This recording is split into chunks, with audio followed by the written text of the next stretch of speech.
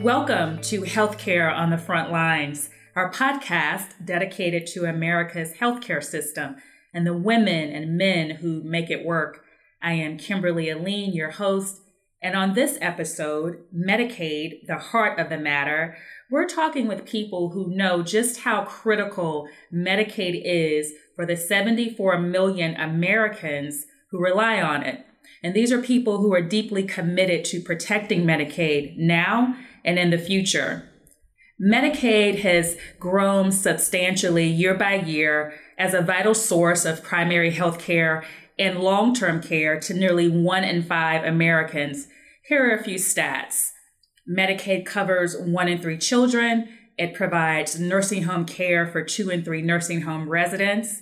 1 in 7 individuals with disabilities has health care thanks to Medicaid. And it is Medicaid, not Medicare, that is the primary payer of all long-term care, including home care services. We have packed in this episode several enlightening conversations all about Medicaid just for you. First, you'll hear from Jeff Guerin. Jeff is president of Heart Research Group, and he will discuss polling data that show a majority of Americans favor Medicaid and want to keep it in place. Next, you'll hear a conversation with Rob Restuccia and Kelly Gregory. Rob is executive director of Community Catalyst and Community Catalyst Action Fund. Kelly is a healthcare advocate, stage 4 breast cancer patient, and she's also one of 2 million veterans who depend on Medicaid. And in the final piece of this show, you'll hear from Thomasine Wilson, who is a home care worker in Richmond, Virginia. Thomasine is a staunch Medicaid advocate, and she is also a member of SEIU Virginia 512, where she is chairperson of the home care committee there. Medicaid, the heart of the matter. Let's listen in now. Welcome, Jeff Guerin, to the show. We appreciate you stopping by for this call-in segment of our podcast. I want to talk to you about Medicaid and public support. When we ask voters about Medicaid, what does recent polling show, particularly since Trump's election? Well, Medicaid is a popular program with voters, and it's gotten more popular since President Trump and the Republicans have started to attack it. I think there's been greater appreciation about the role that Medicaid plays and its importance to the country. The interesting thing about Medicaid is that when you look at the broad majority support for Medicaid, and with the large majority of voters expressing a favorable opinion of it, that really cuts across party lines. Democrats are more likely to be favorable to Medicaid than Republicans are, but even among Republicans and even among Trump voters, about half have a favorable feeling toward the Medicaid program and oppose making big cuts in it.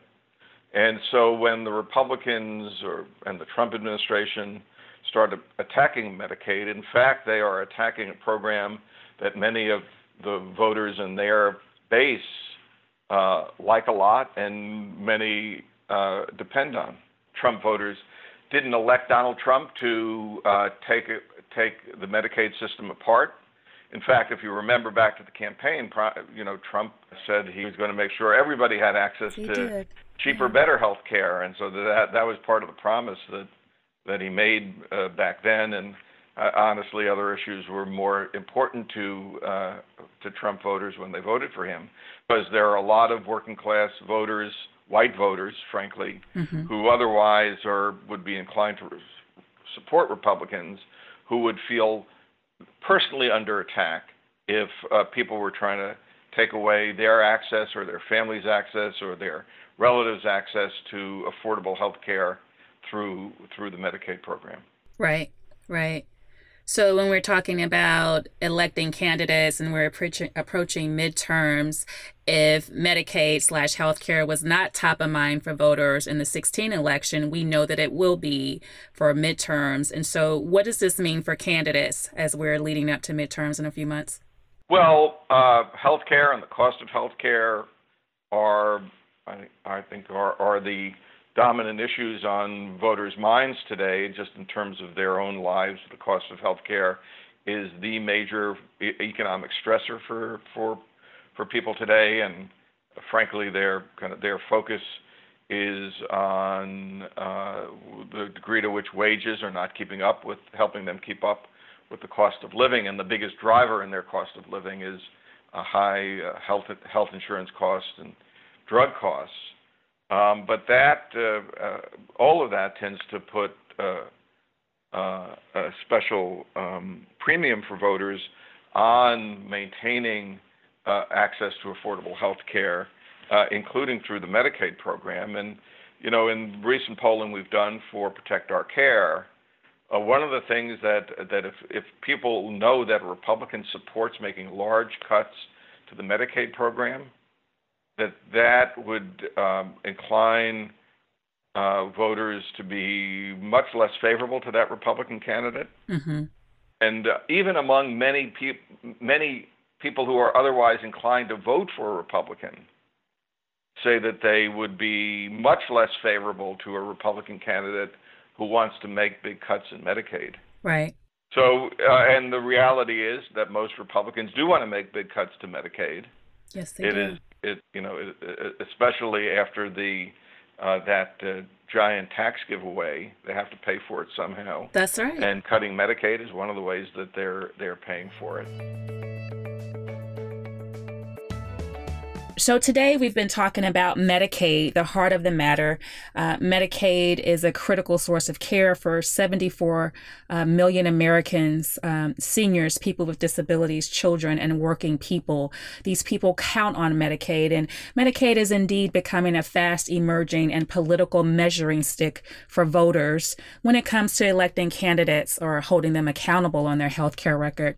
Joining us today is Rob Restuccia. Rob is the Executive Director at Community Catalyst and Community Action Fund. Also welcome Kelly Gregory. Kelly is from Tennessee. She's an Air Force veteran. She's also a stage 4 breast cancer patient and a very staunch healthcare advocate. Welcome, Rob. Welcome, Kelly. Thank you for joining us today. Thank you. Thank you for having me. Thank you. It's our privilege to have you. And so I want to get started right away. Rob, first question goes to you. We're talking about Medicaid. How has Medicaid grown to become such a critical source of care for so many Americans, and why? Well, Medicaid is really the basic health insurance program for millions of Americans. It includes children, seniors in nursing homes, adults and people with disabilities, and parents. It provides coverage in health care such as preventive services, Medicaid, long-term care, and nursing care. Medicaid was passed pretty much as an afterthought following the passage of Medicare in 1965. But over the years, it's gradually grown, increasing eligibility and entitlement, particularly for children, parents, and disabled adults. But the exciting part of the most recent expansion came with the Affordable Care Act to expand Medicaid to all low-income residents up to 138% of poverty. Unfortunately, the Supreme Court made a decision that has limited it to a number of states. Right now, I think there are 34 states that have passed Medicaid expansion, but there are 17 states, including Tennessee, that haven't. Lots of great background there on such an important program that gives access to care to seniors, to people with disabilities, to children. A very important vehicle. Kelly, if I were to ask you about Medicaid, I think you would have a very personal story to share with us. Is that right? I would indeed, Kimberly. Yeah. So can you tell me what your experience is with Medicaid and how your battle to get Medicaid started? My healthcare issues, or my conflict with our healthcare system began in the early 2000s when I had a string of heart attacks, and I had private insurance at the time. I was a small business owner, and I was diagnosed with a genetic clotting disorder. And after that series of heart attacks and after my diagnosis, my insurance gradually over a couple of years, my private insurance, the cost increased exponentially. And I went from a really good policy that was just a little over $100 a month that gave me good coverage to a policy that cost me about $25,000 out of pocket annually before any of the coverage kicked in. And that eventually became untenable, and I had to drop that insurance. And then I was not able to be insured by any other provider because of my health issues. Fast forward to Christmas of 2010. It was my daughter's first year of college, and she was home on Christmas vacation.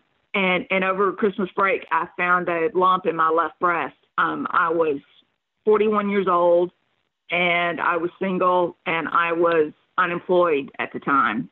She went back to school, and over the next few weeks and months, I told myself that it wasn't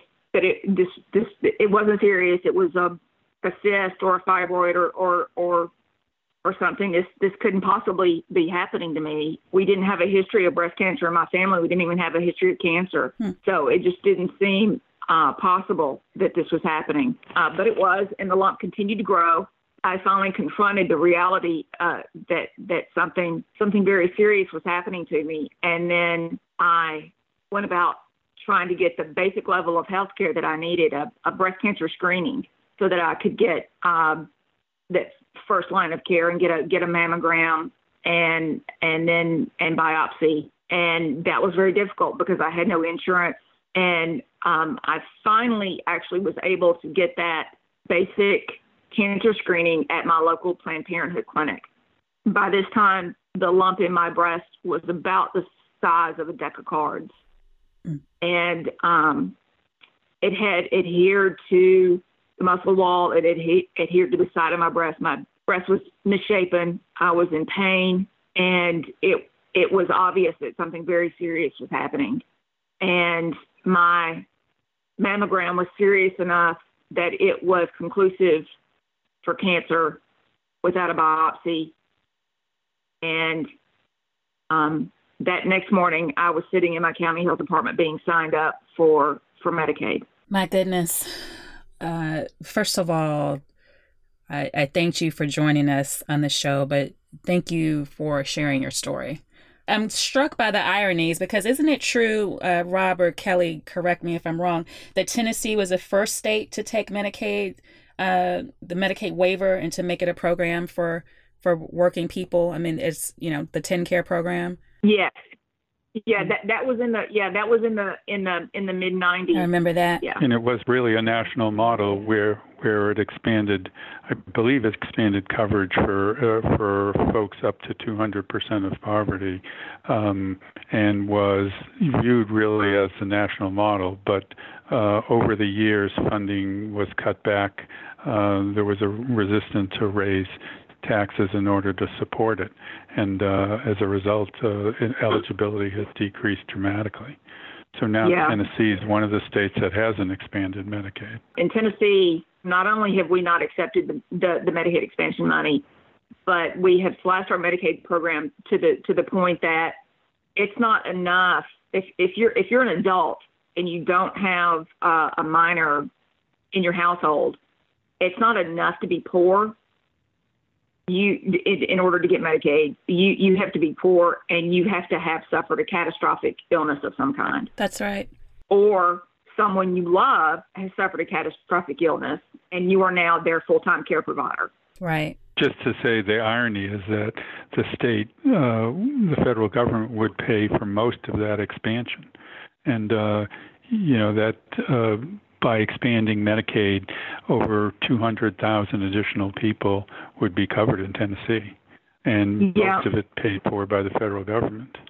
This is really going to blow your mind, Rob, and probably the minds of a lot of people listening. In the state of Tennessee, it actually would cost us nothing because the Tennessee Hospital Association, the Medicaid expansion, the way the ACA law was written, the federal government would pay 90% of the cost of the expansion, and the states were then to pick up the additional 10%. In Tennessee, the Tennessee Hospital Association offered to pick up that 10% so that it would literally not cost the state a dime to expand Medicaid. I want to repeat that. It would not cost the state anything. And current projections now are that it would be close to 300,000 Tennesseans would be covered by the Medicaid expansion. Not only that, there would be thousands of jobs created. Right. Right now, Tennessee is second in the country in the number of rural hospitals that have closed or are in danger of closing. The only state that exceeds that number is Texas. And Texas has, the last time I looked, has I believe almost 2.5 times the population that Tennessee does. We are losing rural hospitals at an alarming rate.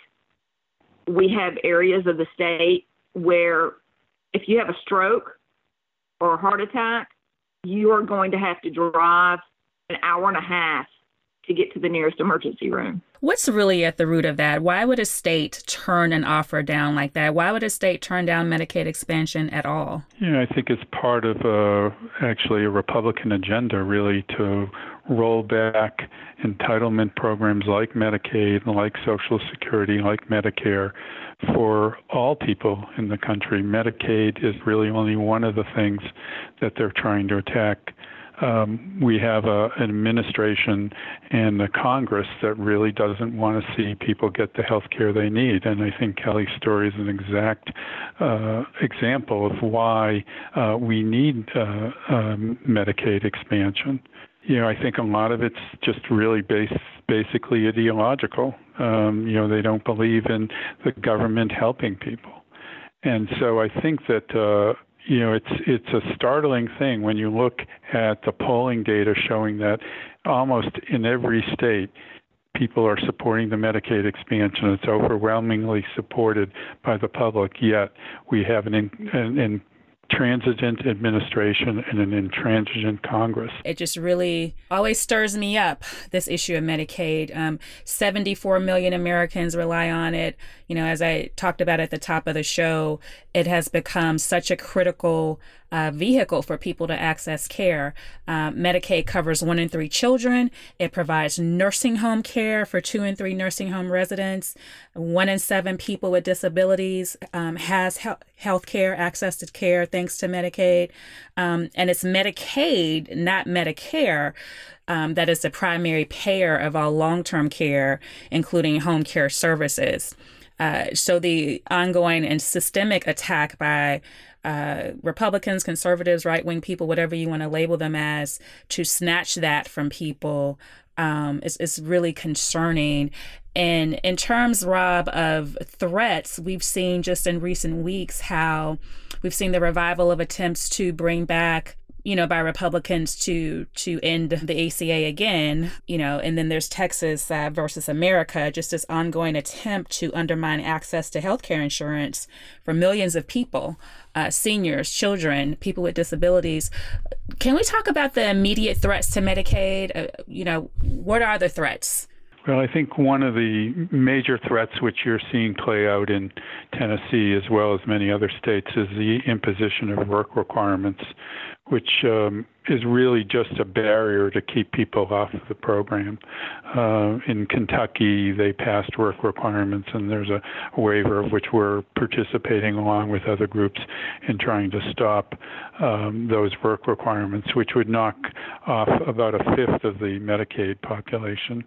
So, if they can't repeal it directly, what the Republicans seem to be doing is setting up barriers, more and more barriers to keep people from getting it. As you mentioned, there is another resurrection of Republican legislation that they tried to pass numerous times that would have eliminated the Medicaid program as an entitlement. which meant that states would be held liable for any cost increases. And they would, the Republican plan was to dramatically cut back the amount of money going to Medicaid. So over a period of 10 years, by the end of 10 years, Medicaid would only have 40% of the revenue it previously had. It's unlikely that will come up between now and the end of the year. But we know there is an election coming up. The election is critical. If the Republicans have their way, they'll have with control of the Senate and the House, they're going right back at repealing Medicaid and getting rid of the Medicaid expansion and cutting back dramatically.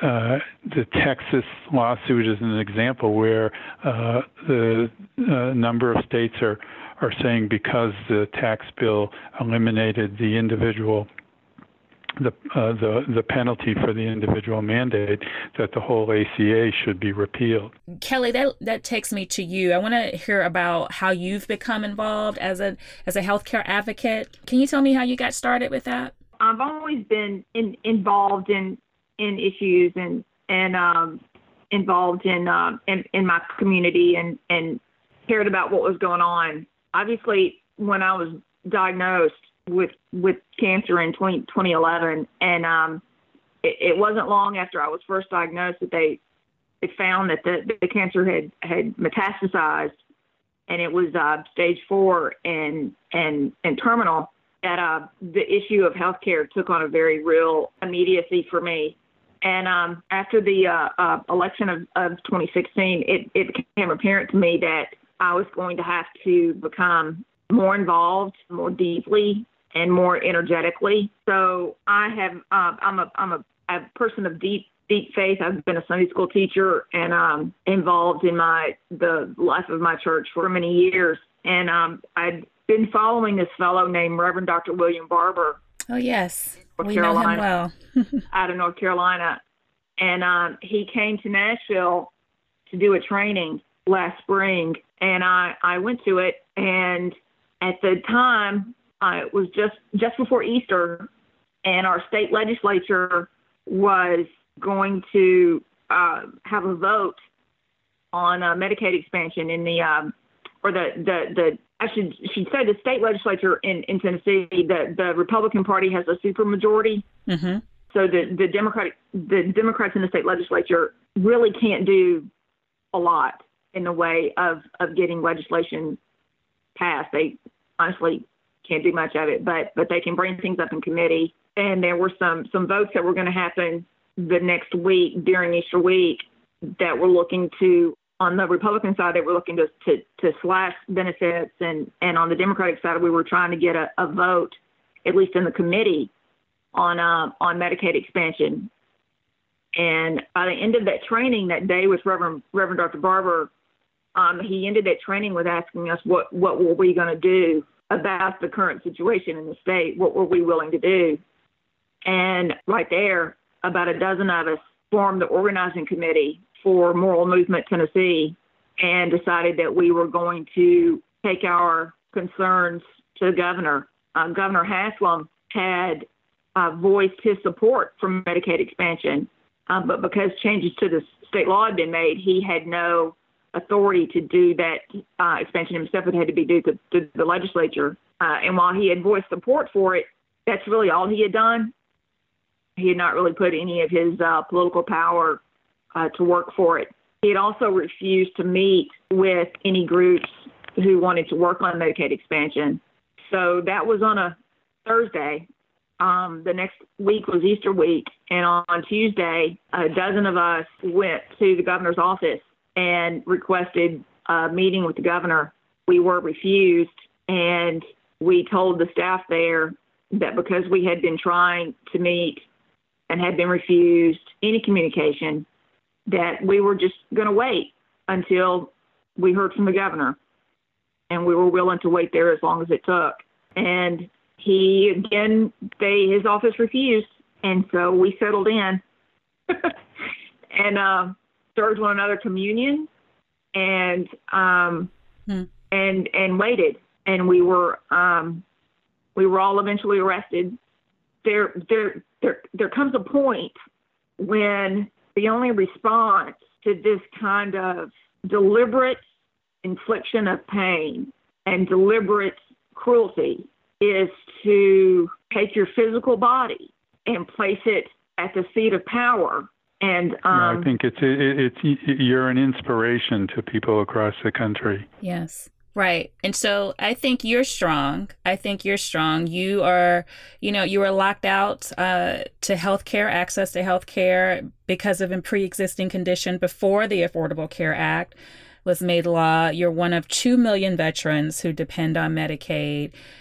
You've been featured in Self magazine for your activism, and you continue to speak out about the importance of Medicaid, all while you have defied the odds when it comes to what the survivability rate is for metastatic breast cancer. What is it that keeps you fighting and talking out about the importance of protecting Medicaid? Why do you do that?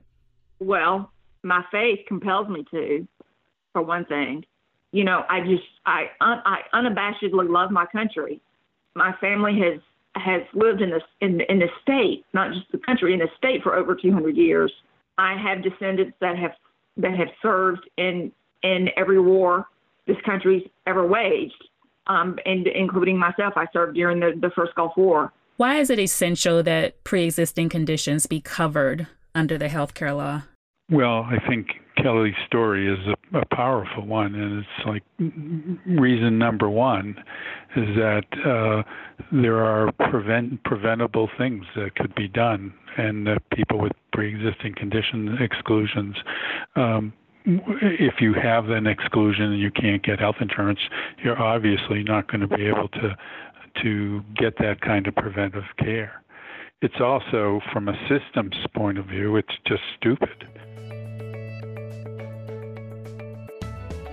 Hi, everyone. Thank you for continuing to listen to this episode, Medicaid, the Heart of the Matter. In this segment, we're talking with Thomasine Wilson. Thomasine is joining us by phone from Richmond, Virginia. She is a home care worker, and she's a member of SEIU 512, where she is a home care chairperson. Thomasine, thank you for joining us by phone today. Welcome. Oh, thank you. Glad to be here. Yeah, well, we're glad to have you. Listen, I always say home care workers are some of my absolute most favorite people in the world. So thank you for the great work you do every day. You're very welcome. Thomasine, so as I mentioned, you're in Richmond, Virginia. Why do you think so many Virginians got behind the issue of expanding Medicaid to cover more people in recent months? Oh, I think a lot of people got behind the issue because they finally got educated on what it entailed. Too many people didn't know what Medicaid covered. You thought it was just for single women with children, but it paid for home care workers.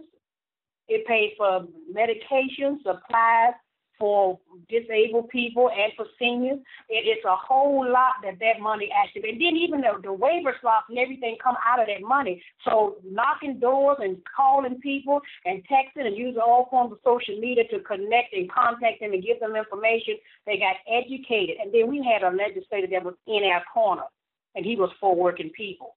Mm-hmm. So that made it easier for people to get the information, knowing we had some support on the inside. Right. And when you say legislator, are you referring to now Governor Northam? Oh, yes, absolutely, because I knocked on many doors for his campaign, and I was just so glad to, once I mentioned him, people were like, oh, I've been hearing this, now I'm already on board.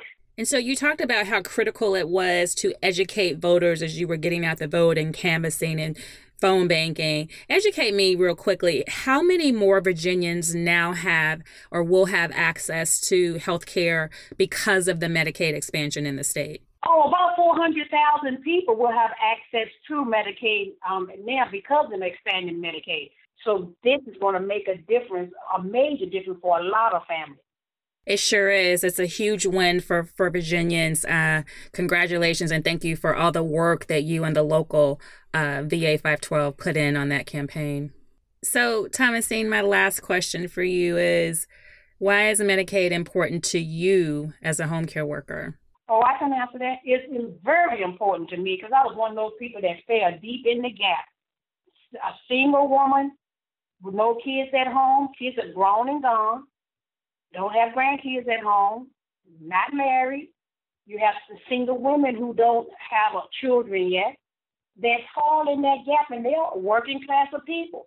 Every job you work on, also because a lot of jobs are full-time temps, so therefore you don't get 40 hours, so you don't get benefits. So they fall in that gap as well. So I'm just glad to know that this is passed so I can get some insurance. I can go to whatever doctor I want to go to. I can get my mammograms, pap smears, whatever with health issues I have going on, or if I'm sick, I can go to the doctor. And I'm just glad to know that I can go just like anybody else to the doctor and be seen when I need to be seen. Right. Right. It's definitely a right that you should have access to health care. All Americans should. So I'm glad you'll have that now. And Thomasine, thank you. You are one of our home care heroes, one of the hundreds of thousands of home care workers across the country who are doing skilled, compassionate, essential work every day that allows seniors and people with disability, like the people you referenced earlier, that allows them to stay in their homes with dignity and independence. So thank you for your work, and thank you for stopping by to chat with us today. Oh, thank you very much for having me. You've been listening to Medicaid, the heart of the matter, on this episode of Healthcare on the Front Lines. A special thanks to our guests, Rob Restuccia and Kelly Gregory. Thank you so much to both of you for stopping by and sharing your expertise and your personal stories. We truly appreciate you. Let us, as Kelly said, as we are getting out the vote and preparing to hold our elected leaders accountable in upcoming months, let us, in our pursuit to protect healthcare and access to healthcare, and particularly Medicaid, I hope we will all love mercy, act justly, and walk humbly.